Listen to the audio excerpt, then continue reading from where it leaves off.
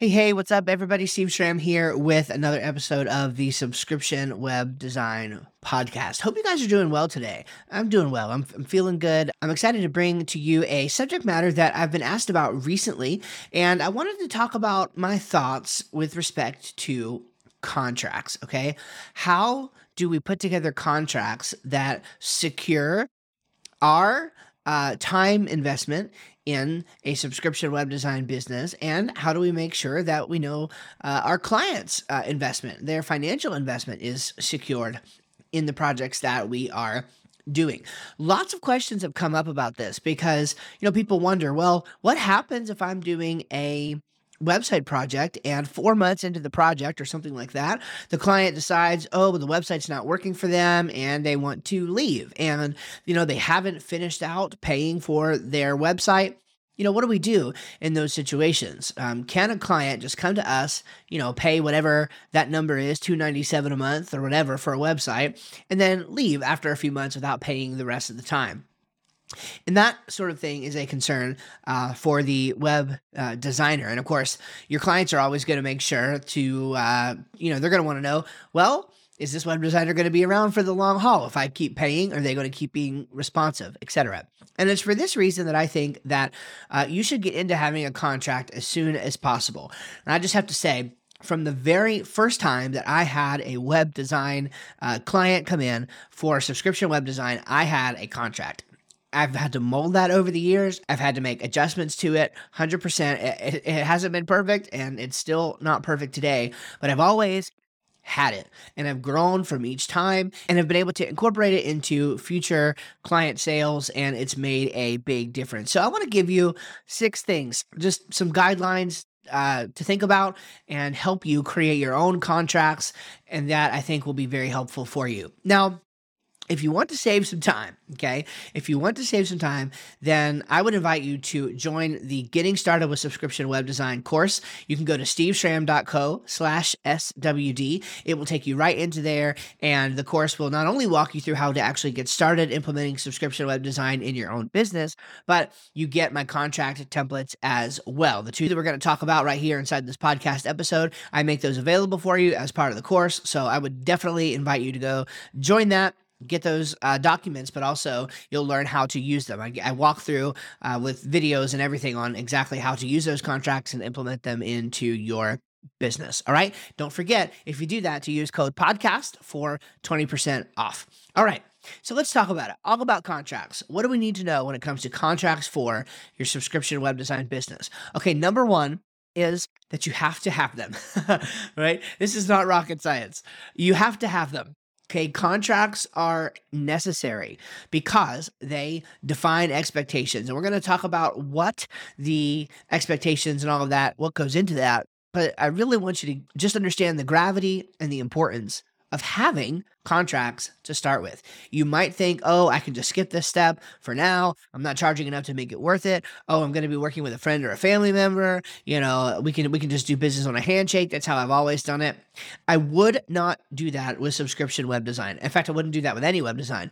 But since this is the subscription web design podcast, I am especially telling you, do not go into a subscription web design arrangement without having a contract that clearly lays out what the terms and the expectations of the project are. It will save you so much time, so much trouble. It will answer so many questions. I mean, just a good contract can save a 1 or 2 hour long phone call with the client going through questions and everything up front. So what you would want to do is get the contract into their hands as soon as possible, answer the few questions that they need before getting to that point, but then get the contract in their hands as soon as possible, allow that to answer the questions that they have, and then they can come back to you with additional questions if they have them before signing. And then depending on the nature of those questions, you can even use that as an opportunity to amend your contract going forward, okay? You can include answers to some of those questions. Maybe they're things that you've never thought about before in future contracts and save you lots of time in the future as well. So I would highly advise that. Have contracts. Secondly, when it comes to contracts, there are 2 within subscription web design that I like to use. The first is the managed website agreement, and the second is the build sign off. Now, You can call your websites whatever you'd like to. What I have decided to call them is managed websites. Okay, I call them managed websites. And the reason I use that terminology is because of how my model works. On my model, not only do we build the website, but we also manage it as well. And personally, I like the word manage better than maintain. And I know a lot of people have maintenance plans, and by the way, I think that's totally fine. But maintenance sounds like a reactive expense, whereas management sounds like a proactive investment. Okay, for example, in the real estate world, you don't hire somebody to do property maintenance. You hire a property manager. Now, the property manager may hire somebody to do maintenance, okay, to perform that function, but the role that you are paying for is the management of the property. The management of the property makes sure that new tenants are coming in, make sure that people are, the current tenants are being taken care of, make sure that things are getting fixed in a timely manner, and all of those things, okay? So I want somebody to think of me as a proactive resource that they're investing in, not a reactive resource that is costing them money. So that's why I don't like the term like maintained website or anything like that. I say it's a managed website. And so the contract is a managed website agreement. And basically it spells out all the details, the basic terms, and we're going to talk about that in a minute. But it spells out the details that they need to know about what this engagement is like. And I require that this is signed and we get either the first month's payment or if you're using setup fees, I require the setup fee. We got to have the setup fee and a signed agreement before we start doing any work at all. That way we have those expectations laid in stone. The second contract in this process is a build sign-off form. A build sign-off form. This one's very important. What you're going to do is after you've reached the point in time where the initial website build is done. And by the way, you should build something into your contract for what happens if the project drags on. All right. Now you should do this regardless of if you're doing subscription web design, but in subscription web design, and you can do this your own way. But for me, I decided that if a project takes longer than 90 days, I reserve the right to start charging additional fees for how much time and resources the project is actually taking of my team. We just can't afford to be in build mode on a project for 6 months. It's just unreasonable. It would take way too much time, way too much money. So we don't want to do that. So we have this build sign-off form. What the build sign-off form does is help my clients understand when we're moving into different phases of the project. So I like to work on 4 different phases: collect, create, critique, and care. Okay, those are my client-facing project phases. So the first phase is collect as much data as we can, as much content, as much imagery, as much information. Then we create, we go to the creative slab and start putting things down. Then after the creation is done, we critique. We work with the client to make sure that the site is exactly how they want it. And then we go into care phase, which is ongoing management and maintenance. And the build sign-off comes in after the critique phase and signals the beginning of the care phase. And once care phase kicks in, that's where we are in, what I'll call maintenance mode or management mode. And that's where we are, like there's a limit of an hour per month. If we go over that hour per month, then there's a discounted hourly rate that we're going to start charging, and all of the sort of maintenance benefits kick in. Notably, the price doesn't change. Okay, we're not changing anything about the price when this happens. The same amount of money is still being exchanged every single month. But what they're doing is they're signifying with their signature that they're happy with the build and the sign off is done. They're good. They're not requesting any more changes until the next build cycle happens. And that's it. Very important to create that association in your mind and also in theirs and for record keeping. So you need 2 contracts: the managed website agreement and the build sign off. All right, the third thing that I want to tell you about contracts is to keep it simple. Keep it simple. So many times I see contracts that are like 17 pages long. They've got all these legalese, difficult terminology.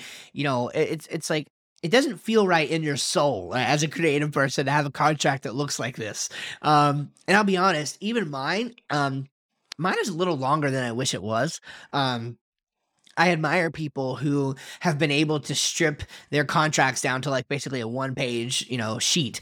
And I'm like, well, I'm not there yet. Okay. So I think mine is like 10 pages or something like that.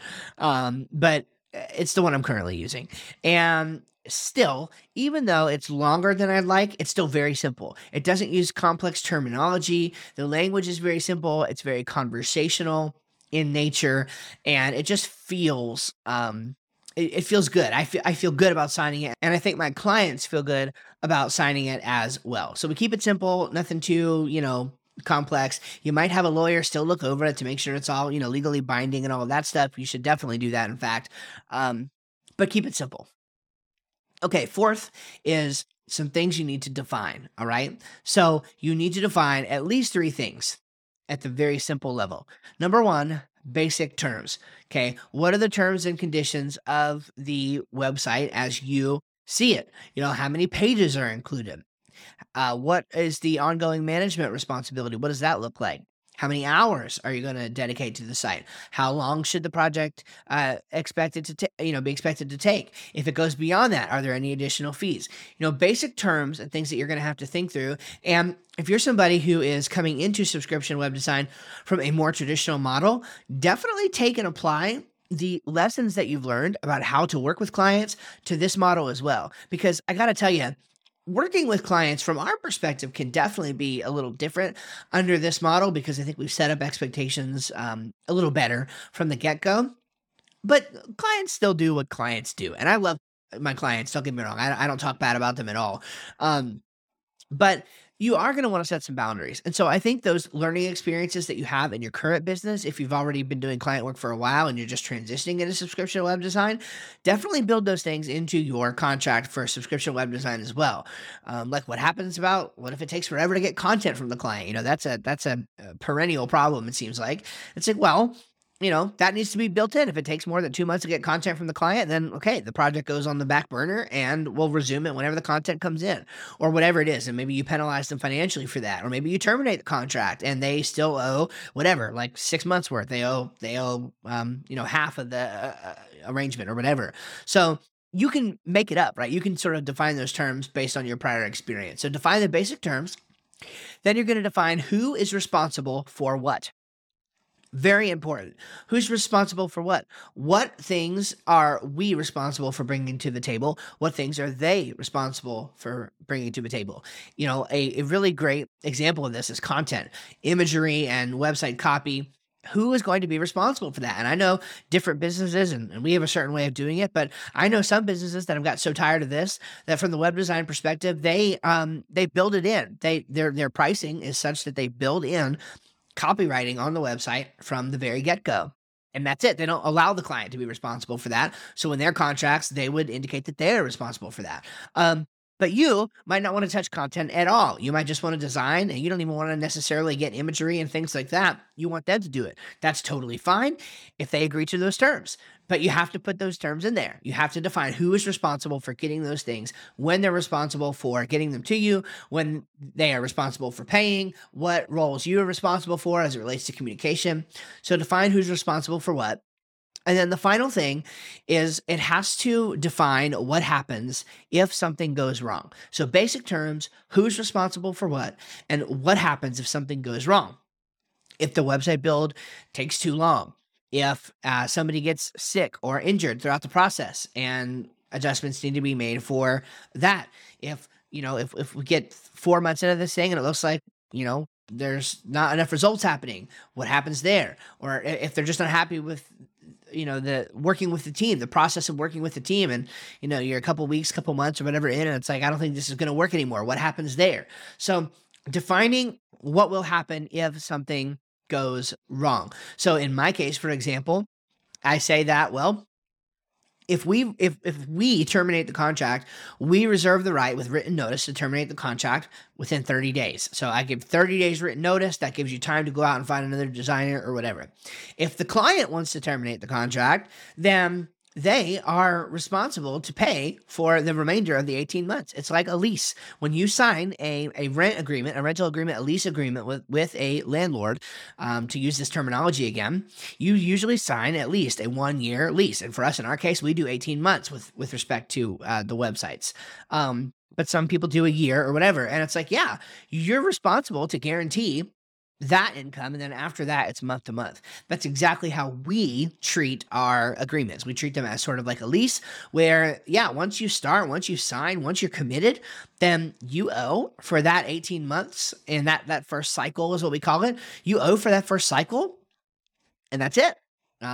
If you decide to leave at month 4, I'm sorry. You made a commitment and you got 14 months worth of buying out that commitment to make up for. Now, I'm not saying you have to do it how we do it. That's just how we do it, okay? But we define what happens if something goes wrong in those cases. Okay, the fifth thing is that scope matters, okay? Scope matters. I'm not sure if there is any problem more prevalent in creative work than scope creep. And if you're not familiar with the term, I mean, almost certainly you are, but if you're not familiar with the term scope creep, it basically means what happens when the expectations of a project are misaligned between both parties and some sort of inflation of the project happens. Sometimes this involves cost inflation. Most of the time, it's just, hey, I want to add this little thing here, or I want to add this little thing here, or I heard about this plugin, or I heard about this software, and the project gets bigger over time. It's very important within your contracts to define the scope. You can't obviously define everything that's excluded, but you can very clearly define what is included, and then you can very clearly say that anything that does not fall within the bounds of what is included in this contract is considered out of scope, and you can maybe even give some examples to help them think about it.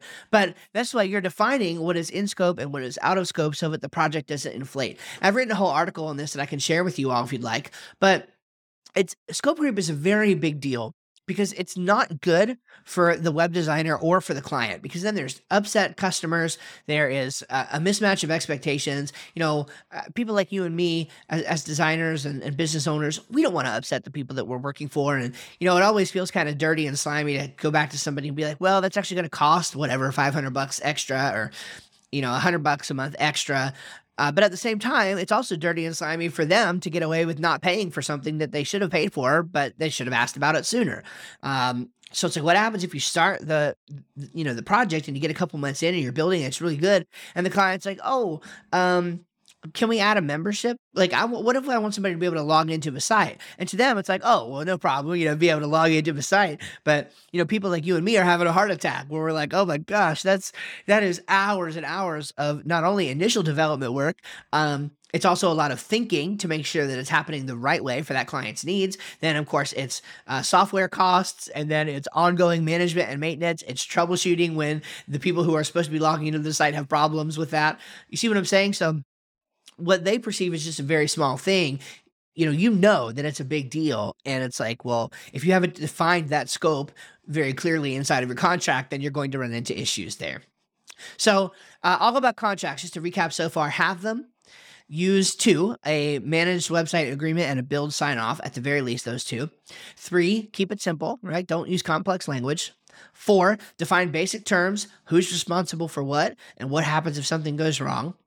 5, scope matters. Scope matters. What's in scope and what's out of scope needs to be very well defined. And then 6th and finally, I would say this: find a template and make it yours. Find a template and make it yours. You really don't have to reinvent the wheel. Lots of people out there have created great templates that you can start with and then mold to your liking. By the way, that's what I did, okay? So when I initially wanted to do this 7 years ago, I went out and found what I considered to be the best contract template I could find, and then I adapted it and completely overhauled it for subscription web design, and I've been amending it ever since. And that's the contract that I make available for you inside of the course, Getting Started with Subscription Web Design. I make that available for you, and you can go through and take what I have done to it in terms of the subscription web design flavor and go ahead and make it your own for your business. So, today that contract is entirely different than the template I started with, but, full disclosure, I did start with a template, made my own template from it with a lot of additional details, and now you can use that as a starting point, or you can always you can reinvent the wheel if you want to. You could go out and you could find another contract template that has nothing to do with subscription web design and then just mold it for your business. But I would start there.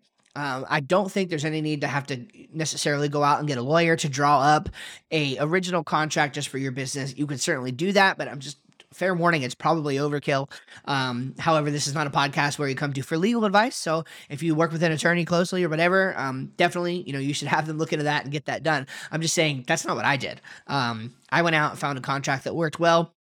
And I know for a fact the contract is enforceable because I used to work for attorneys and they helped me enforce my contract at one point. Okay. So it's enforceable. That's it. If there's a signed agreement between mutual parties, you've got to check the laws in your state, talk with an attorney in your state. But for the most part, I think you're absolutely fine to find a template and make it yours, whether that's the template that I give you inside the course or whether it's a template that you go find somewhere else. That's, it's up to you. But that's what I would recommend that you do. So contracts, I know they're kind of a necessary evil. We don't like contracts. We much prefer to be able to just, do things on a handshake basis. I totally get that. But trust me when I tell you, they're for your protection, they're for your client's protection, and they will help you manage expectations, and that will make a gigantic difference in your business. Well, that's all I have for today, my friends. I appreciate you being a listener. I would love for you to go to lovethepodcast.com/subscription web design and leave us a review. It will really, really help other people with finding the podcast and determining whether or not it's right for them. It would mean the world to me if you could go leave a review for this podcast. And I look forward to seeing you next week. Again, for the next couple weeks here, we're going to have 2 episodes per week coming up and to get a lot of content out there for you in the beginning here and get you started on your subscription web design journey. Look, I want nothing more for you than to have stable income, clients you love working with, a life that has been designed well, and a business that supports that lifestyle that you've designed and that you've wanted. And I think subscription web design is the path to that. So thank you for being a listener, and we'll catch you on the next one. Hey there, it's Steve, and I really hope you enjoyed this episode of the show. One of the biggest questions that I get is, okay, Steve, I'm excited. I love this idea of subscription web design, but I have no clue where to get started. If that's you, go to subscriptionwebdesign.com right now, enter your best email address, and I'm going to send you an exclusive training that I did on the 5 models of subscription web design that will show you the options that are available to you and give you some things to think about on how to get started. And for a limited time, I'm going to include my contract template for subscription web design. I've been asked multiple times to provide this template, and it's usually only available to my paying students. It's a $100 value, but it's yours free. Just go to subscriptionwebdesign.com and enter your best email address there, and I'll send those right to you, as well as send you daily email tips from the trenches of running my agency. See you over there at subscriptionwebdesign.com.